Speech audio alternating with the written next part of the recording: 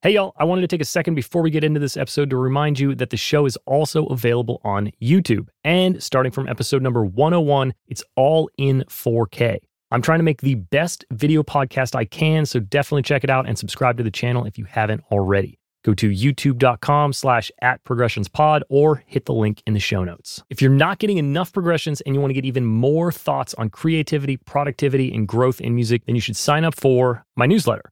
You'll find a brief article in each monthly edition, as well as updates on progressions and myself. I'm also sharing some workflow hacks and links to stuff that I found interesting or helpful, so it should be fun. If you want to stay up to date on the latest and get all the bonus stuff, go to travisference.com/subscribe or click the link in the show notes.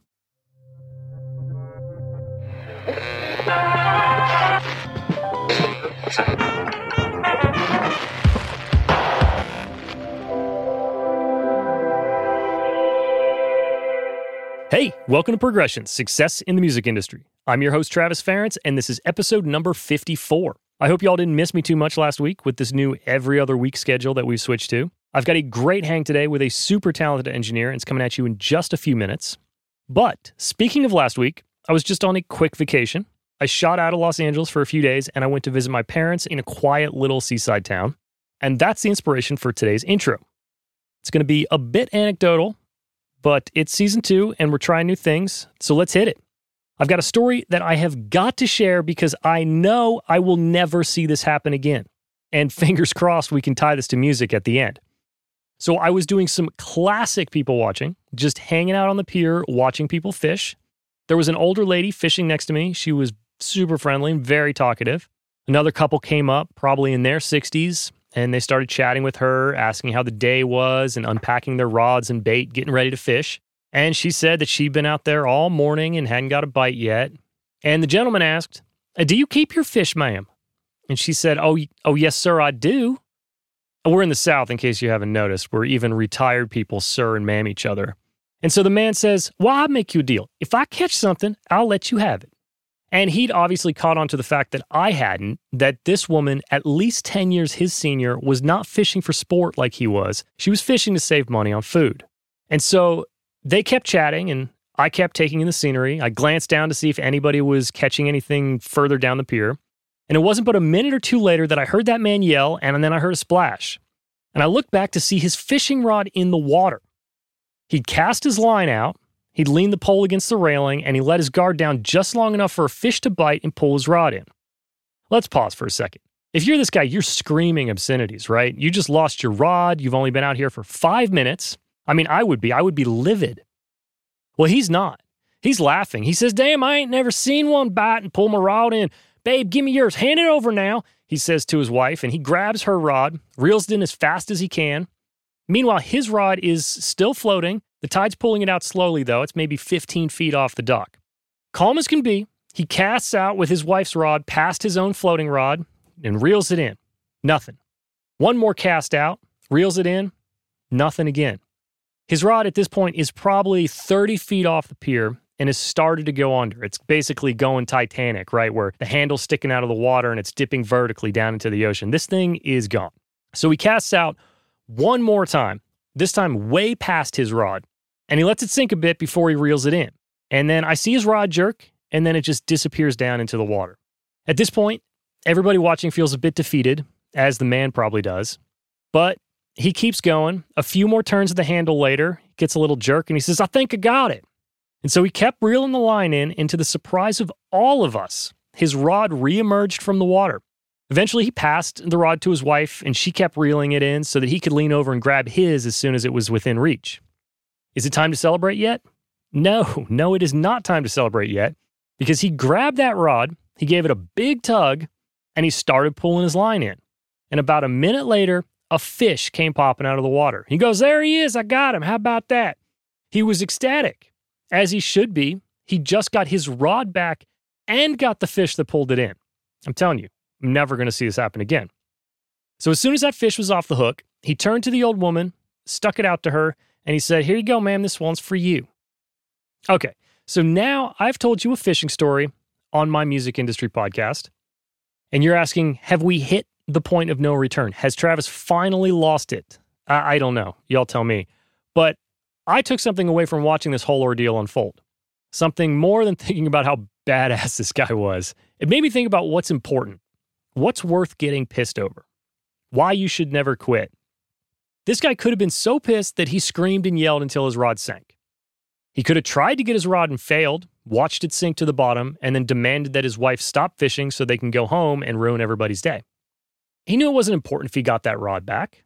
And when he did get his rod and that fish, he remembered that there was somebody on that pier that needed that fish. So I'm guessing most of you are like me. You're tracking the success of every project you work on or every song that you put out. You're obsessively counting your streams. You're constantly comparing yourself to your peers. Sometimes you might even stoop so low as to expect something to be a bust just so it's not disappointing. We all love working in music.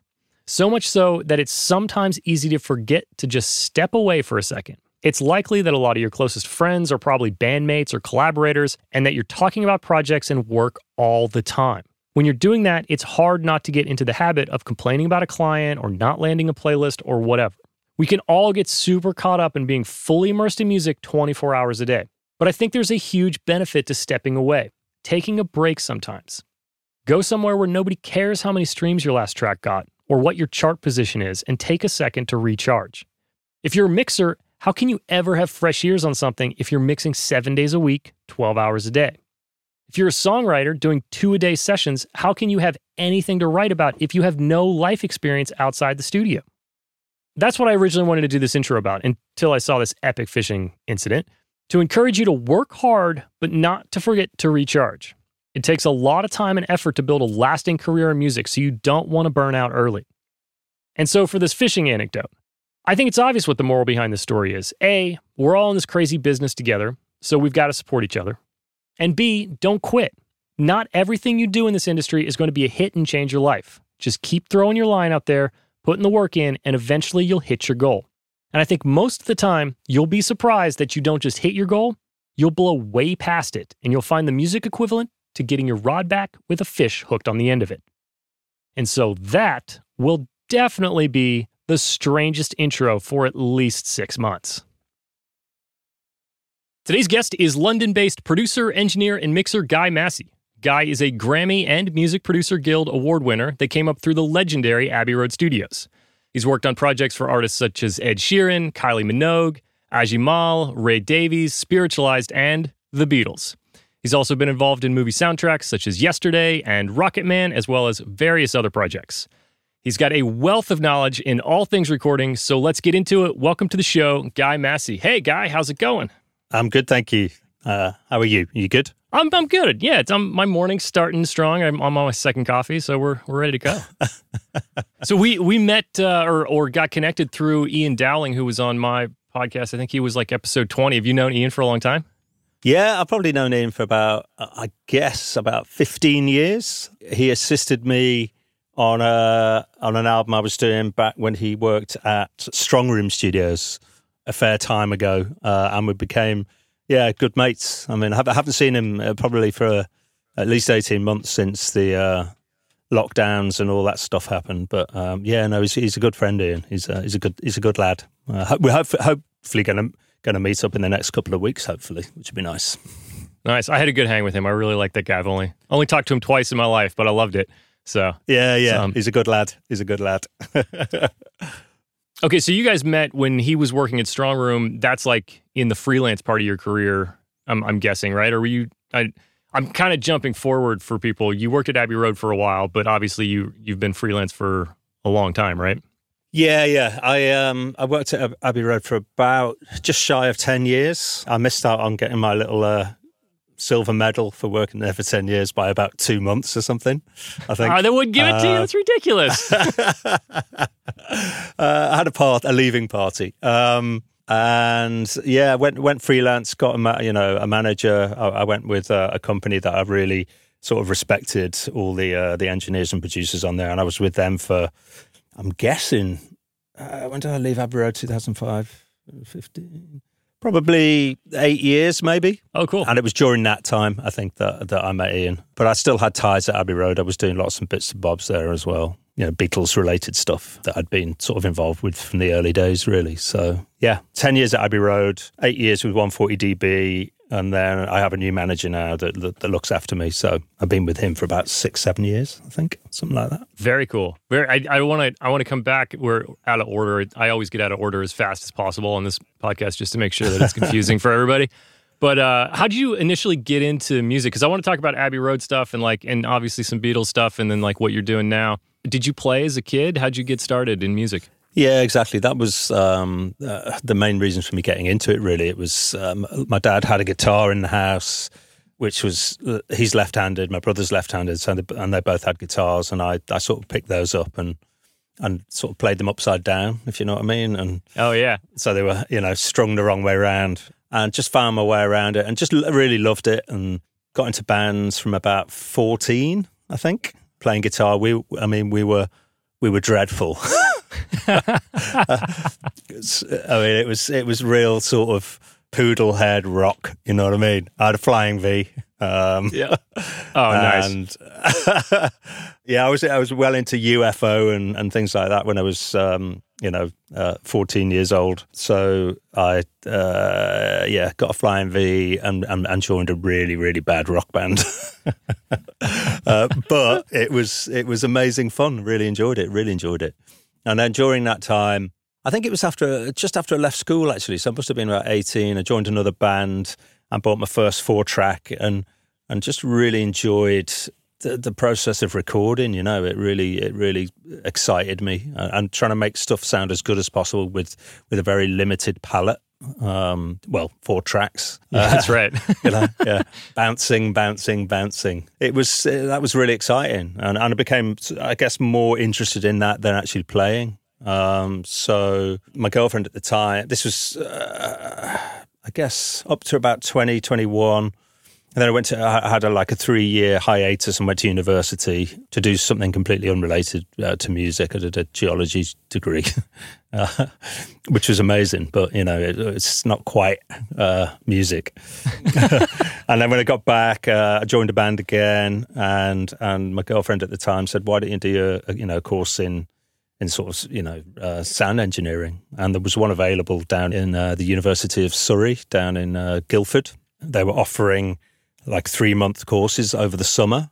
So I went down, did that, passed, and their little carrot that they dangled was, if you do well, we'll get you into a London studio for work experience. And I lucked out and got into Abbey Road, which was amazing. So that's a win. Was was it all the studios in London on that list, and you just happened to land on Abbey Road? I'm not sure why I got Abbey Road. I think I had a choice of 2. I think it was possibly Air Studios and Abbey Road, and me being a Northerner and a Beatles fan, obviously I chose Abbey Road because, why wouldn't you? Well, totally, why not? I haven't been to London. My wife and I were supposed to go before the pandemic, and we obviously did not make it. But all I want to do is just stand in the middle of Studio 2 for 30 seconds. Just leave me in there. Yeah. Silence for 30 seconds and I'll be happy for the rest of my life. So. Well, it's weird because you walk in there and it's a bit like a school gym. I bet, I'm sure. Yeah, there's nothing particularly, sort of special about standing in the room, apart from obviously the history. Yeah. And there is a vibe in there. I worked with an artist a few years back, and we walked in and he said, the room is a bit imposing in a way, but what it does, it makes you want to just be the best you can be, sort of thing. Yeah. And I guess that's the history, seeping into you when you walk in there. It's an amazing room to be in. I used to love, recording in there. It's so good, so good. Yeah, it's like that over here. There's some of the studios that I've worked in LA, and I worked at Capitol for a long time, and it's there is a vibe when you walk into one of those rooms, especially if you know what's been done. And then I feel like the gravity of, you're like, wow, a lot of stuff has happened in here. Sure, yeah, it's empty right now, or it's trashed after a session, but you can still feel like you said, you feel like you have to be better than you were before you walked in. Yeah, and I really like that, an artist saying that sort of thing, because it's sort of this has gone before, I have to be equal to it, or just give my best, because it's such an amazing space. Yeah. Even though, as I said earlier, it is a little bit like a school gym, Studio 2, but it sounds fantastic. I love it. That's amazing. That's awesome. So, okay, so you started out at Abbey Road with an internship, and then was that a guaranteed job at the end, or did you have to earn that spot? I had to earn it, really. My boss at the time, Colette, she took me on for 3 months work experience. So I was like working in the tape copying room and, making tea and all that sort of stuff. And I did a lot of hours. It was unpaid. And then she saw that I was really sort of hungry for, the gig, really. So she offered me a job at the end of my 3 months work experience as an assistant. This was about 96, I guess. And back then you didn't really have runners and things. So as an assistant, you were expected to do a lot of stuff. You had to do, assist the engineer, tape up and go out and get the coffees and do all that sort of. Now you have lots of separate little people to do to do lots of different jobs by the sounds of it. That's really interesting, actually. I think about like some of the things that were like pushed down on me when I was working at Capitol. Started as a runner and moved up, but is to never leave the room. So the idea that the assistant engineer would have to like run down the street and grab the lunch to me says that pretty much everybody that's working in there is capable of working in there. You can leave these people alone. It's like I feel like there's another level of engineering that is kind of not around as much as it was then. Does that make sense? Yeah, maybe. Yeah, I think that's a valid point. Definitely. It's like, things, I guess, were a bit easier then. Everything was tape-based, So was it easier? Was it harder? I don't know. I mean, it was simpler, I guess. Yeah. Because you knew your role. Often you would have... I mean, I remember working in the back of Studio One, doing, working on film jobs as an assistant. And I found it way too stressful because you'd sometimes have two 24-track analog machines, a 48 digital backup, the Sony 3348 machine, and a Yamatic taking the 2-track from the desk, and you'd have to jockey all of those, and it was I found it a bit too stressful, to be honest with you.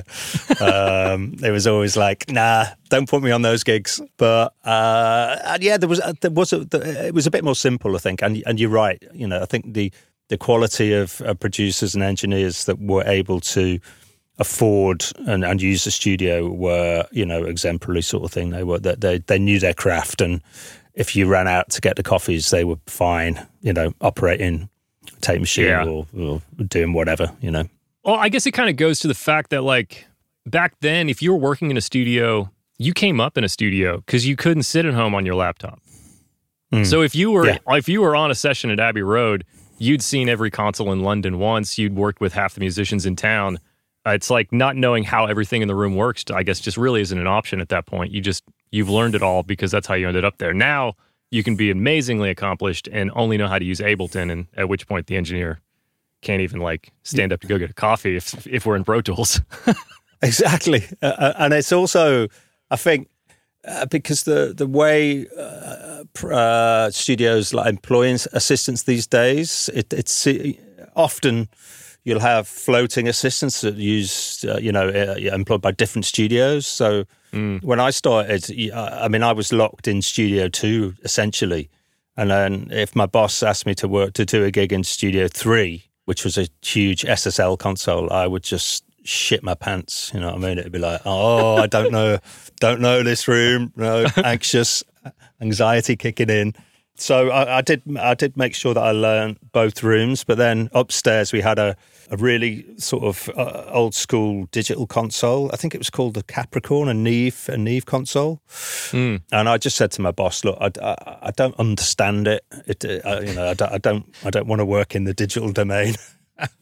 Proper Luddite. I don't want to understand it.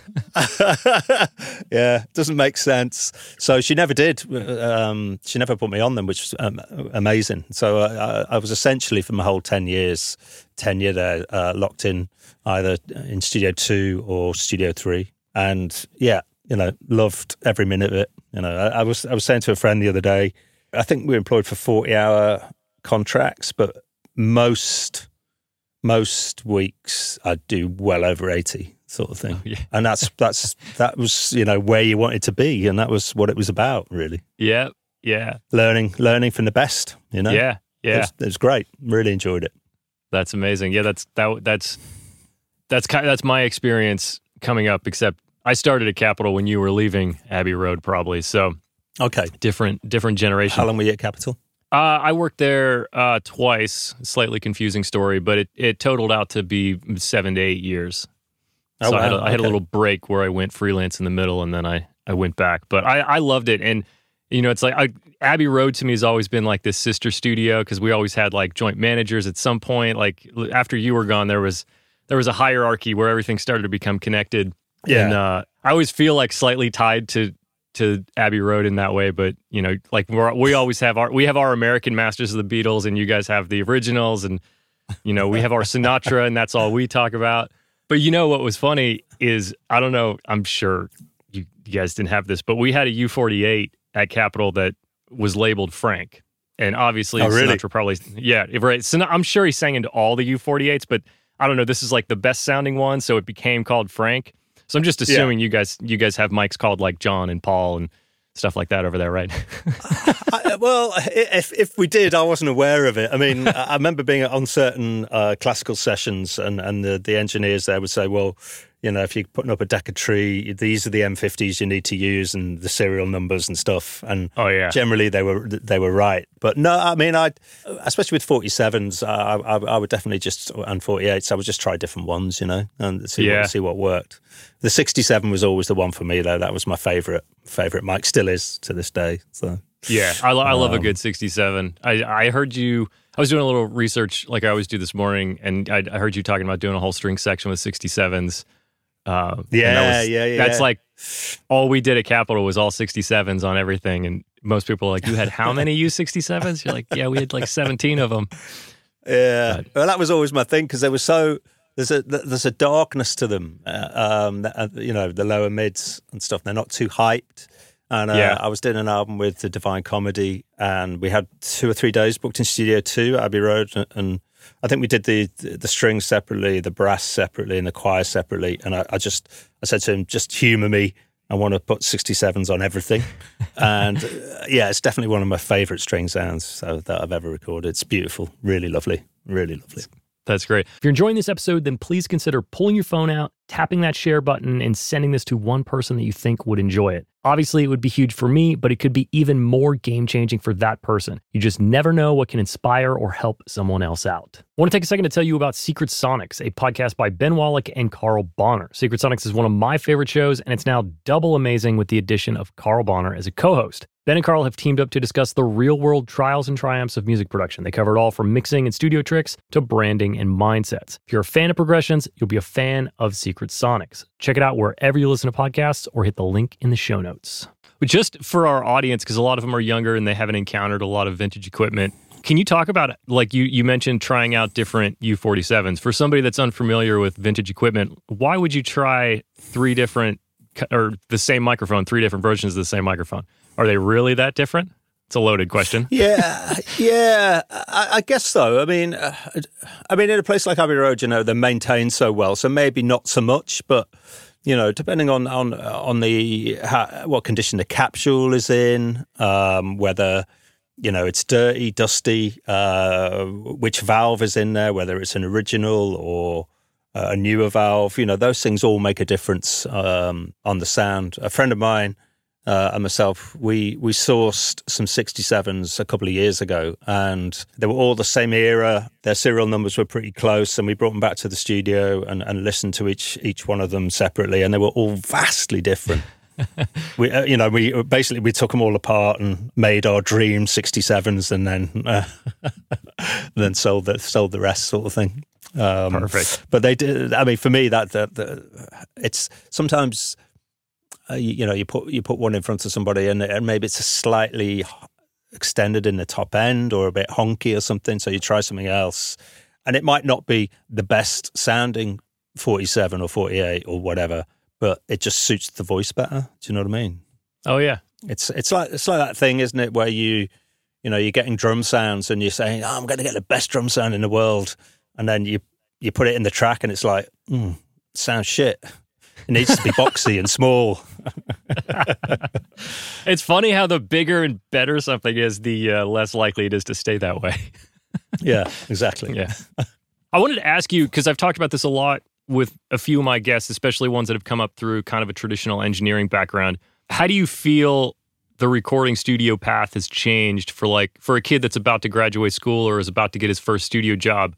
Is going for the big studios like Abbey Road or Capitol, is that the move now, or do you think it's different? I think a lot of the bigger studios are, taking on interns and runners. I mean, Abbey Road always used to sort of use the guys from degree courses, Tom Meisters, for the most part, I think, because they wanted people who had either a musical background or a technical background. But smaller studios would take just like people who were hungry to progress. And I think these days, I mean, I'm sort of mentoring and using a couple of younger guys who just approached me, for work. It's cold called, really. And it's like, do you ever need any help to, prepping sessions, mix sessions or recording? Generally for me, it's, prepping mix sessions and things like that. So I'm more than happy to employ people in that sense. But I think overall, it's changed enormously, because so many studios have shut, I guess, and there aren't as many to choose from. Yeah. I still think for people really wanting to get into it, they should definitely send CVs to all the studios that they would dream of working in, because you never know. I think it's important to think big, really. I think so too. And I think the lessons that you can get in those big studios interacting with those massively talented engineers and producers are like, you can't match those with an education or a YouTube video. So, yeah, and it's not all about a technical aspect. I mean, someone always said to me, it's 50% about the sound you get, and it's 50% about how you are in the studio. That's one of the most important things for me is the etiquette, how clients react to you, how you react to clients. That's such an important part of it. And if you ain't got the vibe, then it ain't happening. That's right. It is a thing. It comes up all the time. It's like probably the number one thing that comes up on this show to just remind people, like, it's, if you're not a great hang or you're not a great person, like, nobody really cares if you're like the greatest guitar player that ever lived. They still aren't going to hire you. Yeah. I mean, maybe if you're the best in the world, they'll hire you. But if you're second, like, it's a no-go for sure. No, we'll get what's his name. He's much better. I think it's the etiquette and just. I mean, I've found, with a couple of the younger guys, it's like that they seem very eager to let you know what they know, even though it's not really important at that point in a session. Do you know what I mean? It's like, no, just, you just really need to focus, do your job well. Don't offer an opinion if you're not asked for one. Right. And not coming, I don't mean that to sound, snarky or anything. I don't mean it like that. I mean, I was never offered an opinion. I would never have dreamed of offering one to an artist who, was maybe, insecure about their voice or, there's so many things that could upset a session really quickly that you just do your job and do it well and remain invisible. Yeah. In the early days. And if you ask an opinion, then you give a measured opinion. A measure. This is, I think, one of the most loaded questions or fearful questions you could possibly get in a session is when the singer comes in and they're like, "What'd you think of that one?" And you're like, I don't know how to answer that question, even if it was great. Like, it might have been your least favorite, and I say I love it. Now you're pissed. Yeah, exactly. It's pretty good. I think as a tape op or an assistant, if people, it depends what sort of vibe you have with the artist. If you are becoming friendly with them and they do genuinely want an opinion, then you should be able to gauge that. Yeah. Often, they should be looking to the producer or the engineer at that point. I think, what was that like? Totally. You mentioned tape op, and I know that's kind of on the, the trajectory at Abbey Road. I think, did you say the tape op is kind of before assistant, or they were kind of mixed together? They were sort of intertwined, I think. So I think T-Boy was the first point of call, really. Right. And during that time, which I can't remember how long that lasted, really, you would literally make the tea, but set up the session. So you get the studio plan from the engineer and get all the mics set up essentially into the board, routed. If there was a recall to do, you'd do the recall.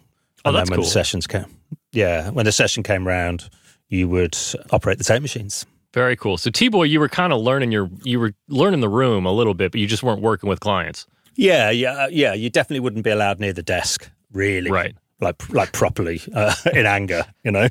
I mean, I used to do that on weekends. If I wasn't, you know, massively knackered, I'd get friends' bands in and get, you know, just learn, you know, make mistakes in your own time. You know, Yeah. I always remember I was doing a session late one Saturday night, and I think there was a classical session in Studio One, and the engineer came up, and I was just distorting all the mic amps and getting these crunchy drum sounds, and he came and he said, "Stop! Something's distorting," and I said, "Yeah." Doesn't it sound amazing? So there was there was an us and them thing. Like, you know, the rock boys were into destroying the consoles, and the purist classical engineers hated distortion.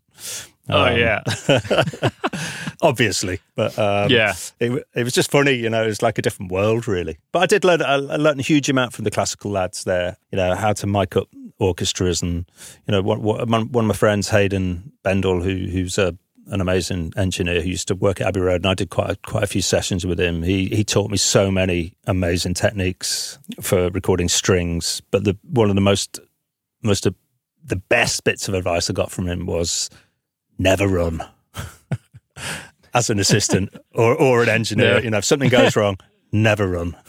Yes, true. Remain in control. Yeah. Well, you know, this just came to me because you said you had the classical guys and then there were the rock guys. I mean, I guess we could start talking Beatles stuff. I mean, I guess you make the argument that, you know, what Revolver era Beatles and Jeff Emmerich, that was like the beginning of Abbey Road kind of not just being like a classical, clean, high fidelity place. Or were there other kind of rock things going on that people don't talk about? I guess I'm probably not the right person to ask that question. Well, obviously, you weren't there. But, I mean, I guess my question is, did that kind of like, does that continue through the legacy of like, you've got in Abbey Road, like you said, you've got the rock guys and the classical guys. Do you think, does that kind of stem from those first Beatles records where they weren't allowed to put the mic that close to the kick drum? And possibly, I guess, you know, there's just more of a purist approach in the classical recording that I've seen and continue to see, you know, which is right. You know, you want like a real natural representation of what's happening in the room, whereas, you know, what I do is definitely more of bringing other elements, the unnatural elements, I guess, to stuff. But that probably holds true still to these days. I mean, they definitely have, especially at Abbey Road, you know, there'll be engineers on the left who are very versed in film score recording and I mean, I'm sure classical recording still happens in the sense that it did when I was there. And then guys on the right who are very much more into their sort of pop and rock and stuff like that, which is you have to have a different hat on, I guess, you know. Oh, yeah. I still definitely use techniques that you know, I was taught back then now for recording, because I often do strings and, you know, and don't want affected, you know, super compressed drums or things like that people would have taught me back in the day. Yeah. I think the mix of the two is really important for just being well-rounded and kind of understanding a lot of genres. I just say that because I'm in a similar place. Like Capitol's such a high fidelity thing, but then everything I do now is just straight pop. Just pop music, distorted, saturated, tune it. So it's like this, you know, this blend of the two worlds, which I really do enjoy, because I feel like it lets you do records everywhere, and some people, they just are out of their element, you know, some places, but... Yeah, and I think, you know, mixing and matching that. Sometimes, I mean, I'm mixing an album at the moment that's quite acoustic-based, but I'm really trying to push the envelope a bit with the saturation of the whole thing. I'm a massive fan of Sean Everett, and, you know, I think everything that he does has a really sort of interesting approach, but, you know, at the heart of it seems to be saturation, and it's never too much. It's just enough, you know. It's He really does do amazing work. So good. He's insanely talented. I bow down to his genius. Well, let's kind of close out Abbey Road, touch on the Beatles, and then get into you now, what you're doing. So you worked on a lot of Beatles remaster, reissue stuff, like with the complete masters or stuff like that. When somebody hands you like tapes like that, I mean, obviously at this point you'd been at Abbey Road for like 10 years, but is there like a weight when you're like, okay, now I need to work with this like, historic piece of music history right here? Is there a gravity to that? Well, I think you sort of, myself and another guy, Paul Hicks, who worked there at the same time. We started on the same day, and he finished like a few months after me, and is still doing quite a lot of Beatles-related work, actually. He works with Danny Harrison quite a lot.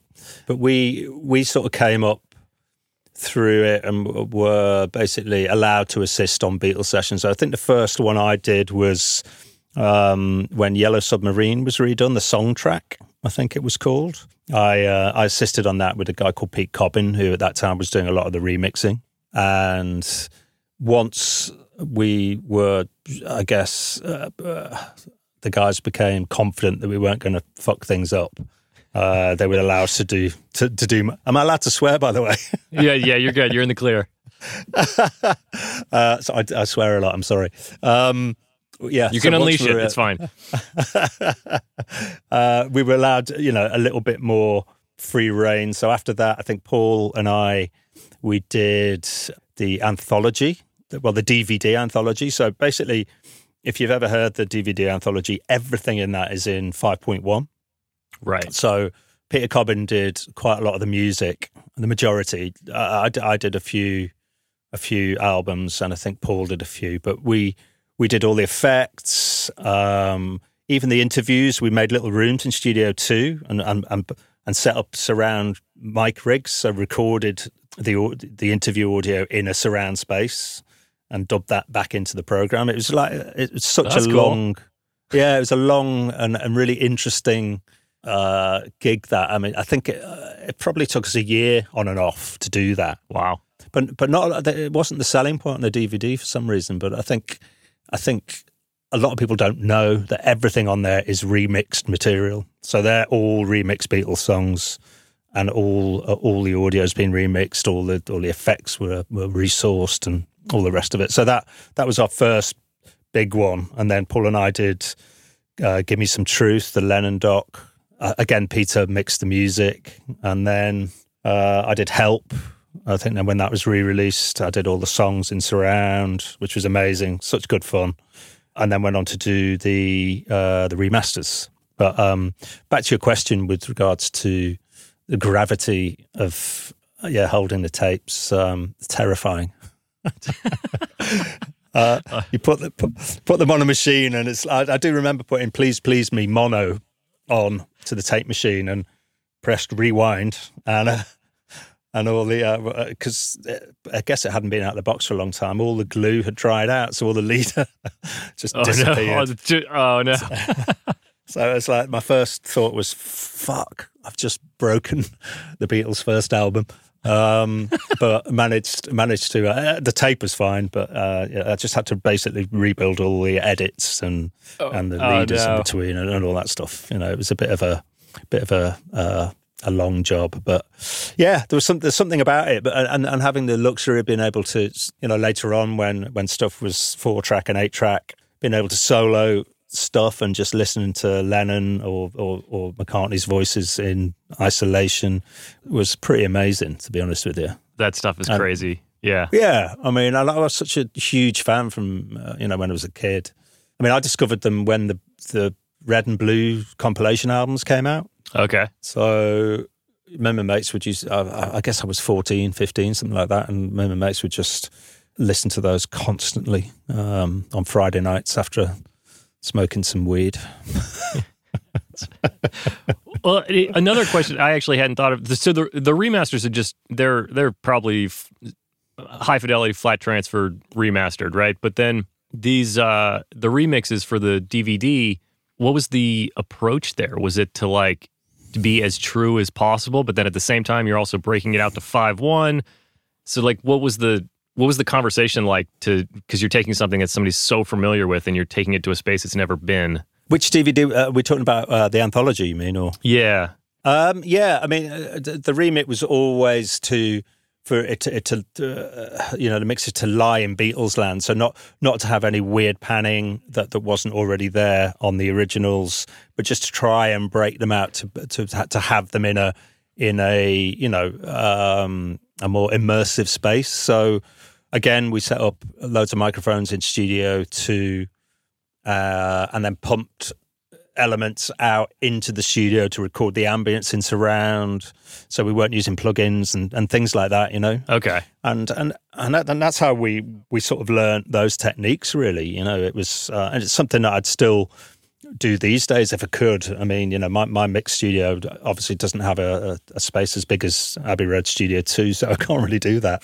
Have to rely on software plugins. Yeah.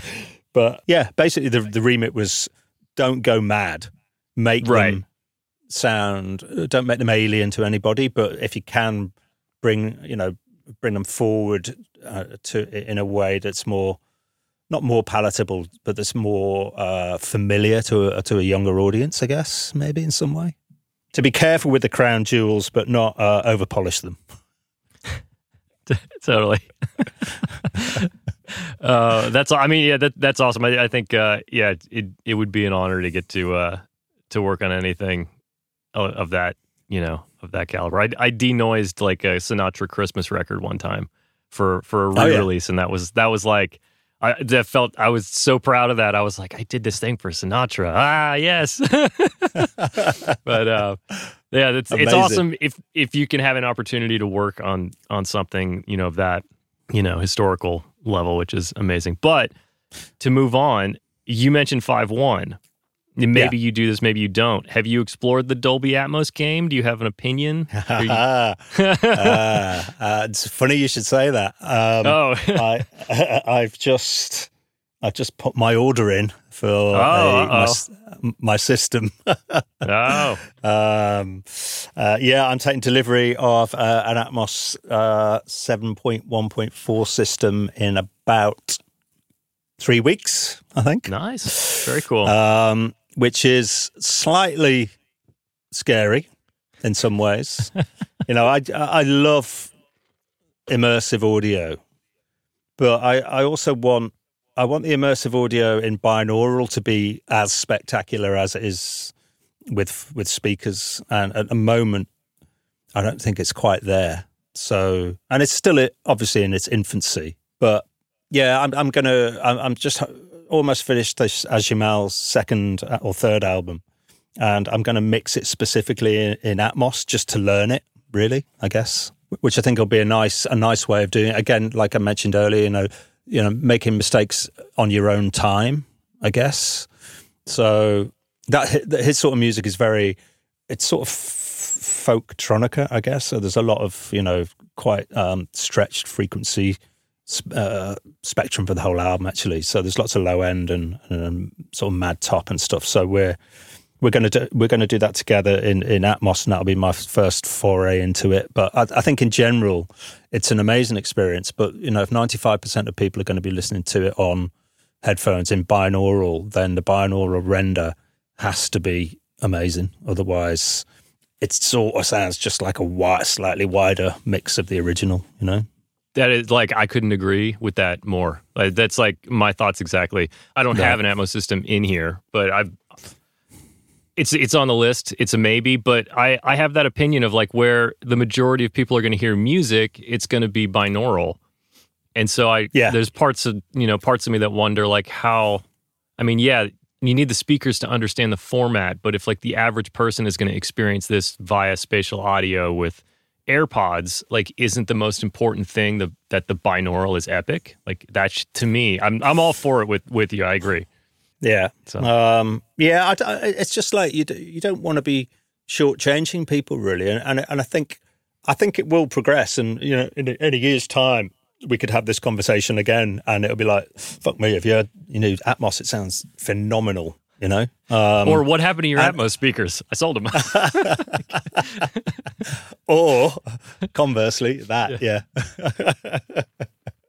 But listening to stuff in Atmos, I adore on speakers, and I'm going to take the plunge. And I don't want to just be up mixing stems. If you get 25 stems and people want you just to make a Dolby Atmos mix, I don't really want to do that. I'd love to get involved in back catalogue stuff, recreating the mixes in stereo first, and then breaking that out into a proper, Dolby Atmos mix sort of thing. I mean, that's the goal, but we'll have to see. It's a risk and it's a punt, but I really want to do it. So that sort of answers one of your last questions, I think, with regards to what's happening in the future. That was it, really.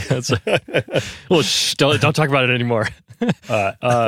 No, that's awesome. I think, I think it's a really cool opportunity because there's no bar. I mean, I have some friends that have been doing it at Capitol for a few years. They've been like very, forward pushing and forward thinking on it. So they've been doing it for years, but there's really no bar other than this like small group of people that have done a bunch of these. Most people have never done it. They've never thought about it. A mix can be, we don't know what a great Atmos mix sounds like, which is really exciting. Not knocking the ones that are out there. There are some good ones, but you said, it's early, so it's cool. I think I'm glad you're doing it. I think it'll be fun. I think you'll crush it, particularly with your past experiences, I think. Well, I mean, I guess, having mixed a fair amount of 5.1 in the past, it does. I guess hopefully it will lend itself to, this new format. I mean, I don't want stuff to be whizzing around my head, and No. I mean, there's so obviously, you're familiar with this. It's like in a surround mix, unless it's electronica or sort of really niche, you want to feel like you're part of the music somehow and sitting in the middle of performers or whatever.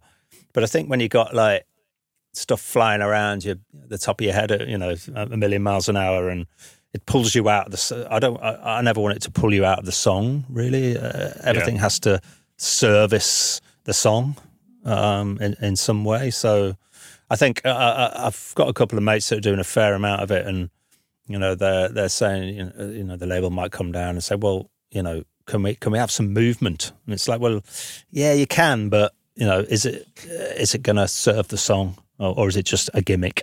And that's what I'm getting at. I don't want it to be gimmicky, No, yeah. Are you gonna still want that movement 2.5 years from now? Or are you gonna be bummed that you requested that to go around your head? Yeah. I don't know. It's cool. It's cool that there's like kind of a new there's a new space to go into. It's been a minute for like audio to have something to like jump into. So I think it's cool. Yeah, I'm really excited and want to make it work. It's not what I want to do all the time, if it does take off for me, but it's something that I definitely want to learn and get good at.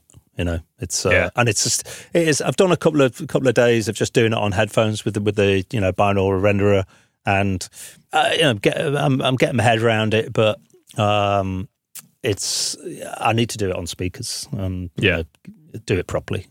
That's the conversation I had with a friend of mine. He was like, yeah, you could do it on headphones, but if you've never done it on speakers, you're not going to understand what you're doing on headphones.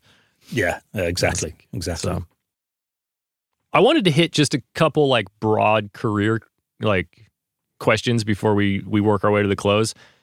So you were a staff engineer at a great studio. What inspired you or gave you the spark to go independent? Like what happened in your life or what opportunity came up that made you go for that? It was a bit of a mad time because I just had a kid, just got a mortgage, and then as those two things happened, I said to Abbey Road, "I think I'm going to leave," which is a bit mental. Sort of like, why are you doing this now? But I guess Abbey Road had become. I mean. I guess in the mid-2000s, bands couldn't really afford to use it in the same way they had been able to in the mid-90s. And so the opportunities for me to work with the producers I really wanted to work with were getting less and less.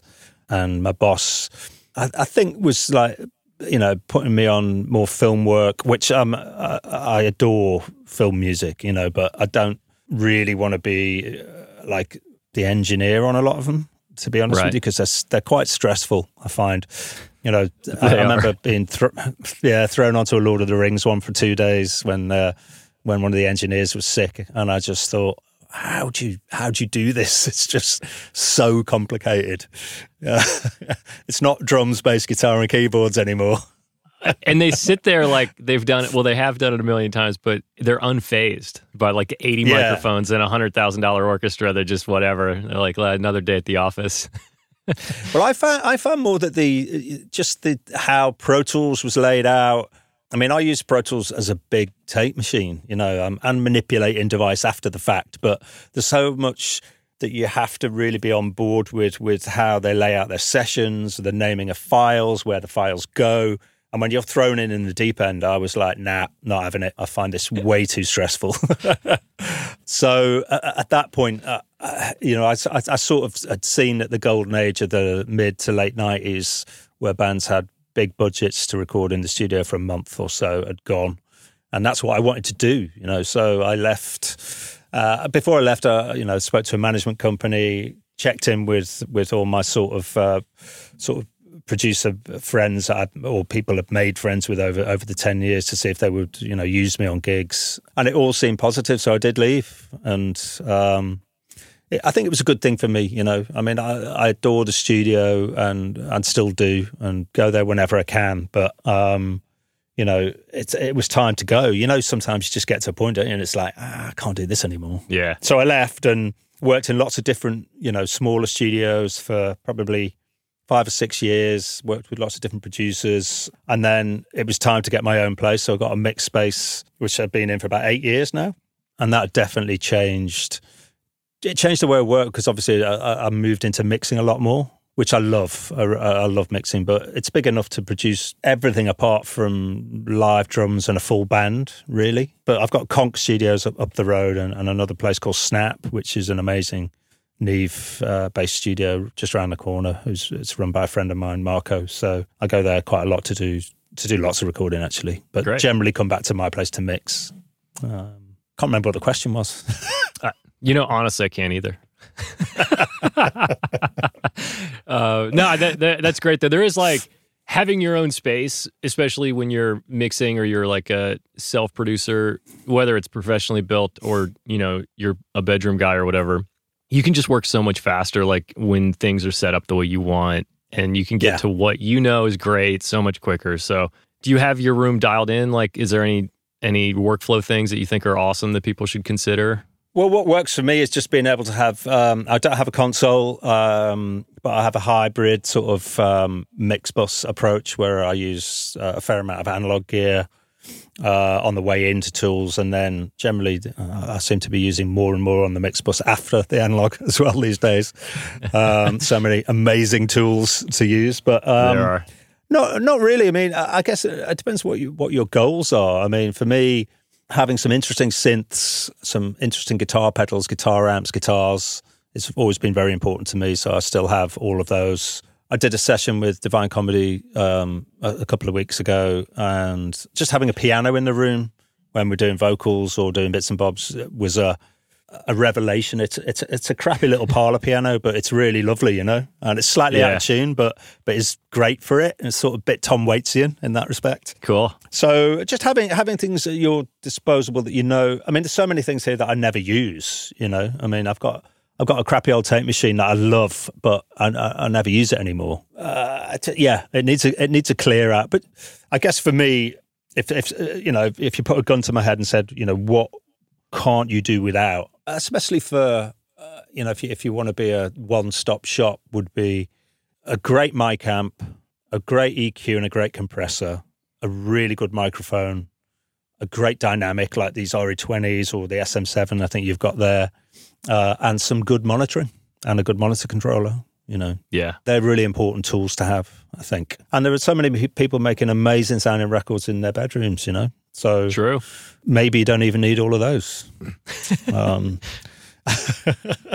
Well, it's all about the music. It's always been about the music. We just have to throw all this gear on top of it. Of course. Yeah. So one more. This is a random question. I've never really got the phrasing of this question correct, so let me know if it makes sense. But in all of your years of experience, is there something that you think is important to building a career that like a younger engineer producer might not even be thinking about that they should be? Work on stuff you like. Ooh, I like that. Would be my advice, I think. I mean, starting out, obviously, you have to work on whatever comes to you, I guess, in lots of ways. But I think to get truly good at something, you have to really enjoy what you're doing. I mean, we're in a very, very privileged area that I say this to my son every day, you know what I mean? It's like, I love my job for the most part because it means, you know, I can be creative and generally people like what I deliver to them. And that's obviously, you know, it's taken 25 years for me to get to this point. So I think for people, you know, starting out, it's fine to find bands, artists that they admire, get in with them somehow. I mean, I don't mean big bands. I mean, you know, on the live circuit, find something you like and get them in. I mean, I'm still doing things like that. I'm still doing development things with young bands. They come here, we'll knock some tunes together, and you know, I find that really rewarding. You know, there's no money involved or anything, but it's just something for me. I just like doing that sort of thing, and then you can do the day job on top of that as well. You know, and hopefully all of them are rewarding. But I guess working with young artists is one of the things I'd really love to do I'll try and do at least 2 or 3 projects a year where I just give my time for a week or 2 weeks and either do an EP or a bunch of mixing for somebody, you know. Cool. That's amazing. That's awesome. Yeah, it's like you got to have the projects that keep the passion and the excitement because I mean, the day job part of it is still mixing music, but yeah, you got to. Yeah. I love that. That's great. So, a couple closing questions. One of the things that I'm kind of trying to talk about in season 2 is kind of the world of credits in music and how they're a bit mixed up. They're a bit wrong, to be polite about it. Do you have any thoughts about credits or the problems with or the ideas? Do you have any thoughts on credits in music right now? To be honest, I think the credits in music should be exactly the same as credits in movies. I think if you've worked on a project, you should be credited for it. I mean, I think some people may use them, you know, disingenuously sometimes and say they've worked on something in one capacity when it hasn't been, maybe. But I think on the whole, you know, if you've engineered a vocal on a track, you should be credited for it or mixed a track or done pre-production. Assistants need to be credited on platforms like Spotify and Tidal. I mean, I use Tidal and I think its crediting page is a lot better than Spotify. But again, that is down to the label and the artist as well, isn't it? To give the metadata information over, I guess. So yeah, for me, it should be like movies. You Agreed. know, people rely on credits. People want to know if you want to work with a prospective client and they say, well, what have you done? You can point them in the right direction. And if the credit's there, they're more likely to use you. So yeah, it's really important. Really important. I couldn't stress that enough, really. Yeah, totally agreed. It's something you said about people using credits disingenuously. It's interesting, like the more like, you know, we'll take a pop record, for example. A vocal engineer doesn't get credit here. They also recut the vocal multiple times. Somebody might think that they cut a vocal when they didn't cut a vocal, but even if they did cut it, they're probably not going to get credit anyway. Then they just put it on their website that they did it. And it's like if you don't have clear, like reliable crediting, then it's up to you to say that you worked on something, and you might be lying about it, even though you don't know you're lying because you swear to God you cut that vocal, you were there, you know? So True. It allows people to be disingenuous on purpose and not on purpose. It's kind of it's interesting. Yeah. I guess that isn't something I thought about really, because obviously, you know, especially these days, like you know, with modern recordings, stuff can get cut, you know, multiple times, and who knows which one was used in the end, or it could be lots of different versions, you know. Yeah.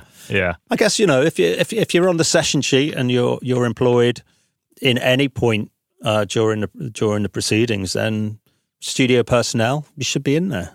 Yeah, I agree completely. When you were when you were at Abbey Road, did you find that a lot of those single day sessions and stuff, you ended up with credit or without? I always found that if I was on like a 1 or 2 day thing, I probably wasn't going to get credited as assistant or anything. I mean, I wasn't credited on quite a lot of things. I mean, I did a 4-week gig and wasn't credited. Oh no, which pissed me off no end. Yeah, probably more in that instance. You might have been standing in for somebody, or they were just one day set people coming in to do drums or whatever. Yeah, they would forget. I think we're much more aware of credits as an important tool to further one's career these days than we maybe were back then, possibly. But I've always been pissed if people don't credit me, and I will get in touch with them. As everyone say, on the next run. Put me credit on, will you? Yeah. Thank you for discussing it. I'm just like, I feel like if I bring it up every episode and, people will just be reminded like, hey, everybody you're working with, like give them all credit. That's the goal, is to just remind everybody every episode. So absolutely. Yeah. It's really important. Really important.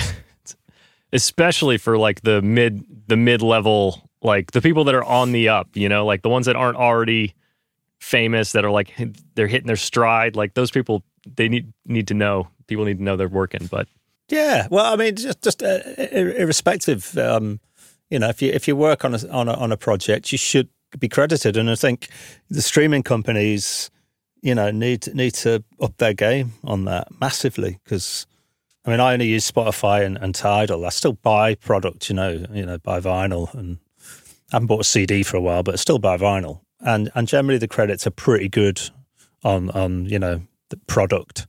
Yeah. But, the streaming companies definitely need to, sort of saddle up with the credit where credit's due thing, to be honest with you. Agreed. Amazing. So I've got the last 2 closing questions. One we've already potentially answered, but so let me give you this first one. Was there a time in your career that you chose to redefine what success meant to you? I to be brutally honest, I don't even know what success is. I guess when I became confident in my abilities and walking into a studio and not being fazed by anything, when you walk into a new studio and you look at the console, you look at the mic collection, you meet the client, and not be... I mean, of course, there'll be elements of nervousness and butterflies in your stomach and stuff, but there's having a quiet confidence, I guess, was when I thought... I never thought of it of success, but I thought of it as, I've come a long way from this nervous northerner 25 years ago who, sort of waltzed into Abbey Road thinking, fuck, how did I get here? To now, which is like, just there's a confidence and I think so much of that comes from, and I couldn't stress this enough to people getting into it these days, it's like cast your net wide with influences and what you listen to. And I mean, I don't really look at videos and things, but I do listen to a lot of different types of music, and I think that really informs how you mix, especially.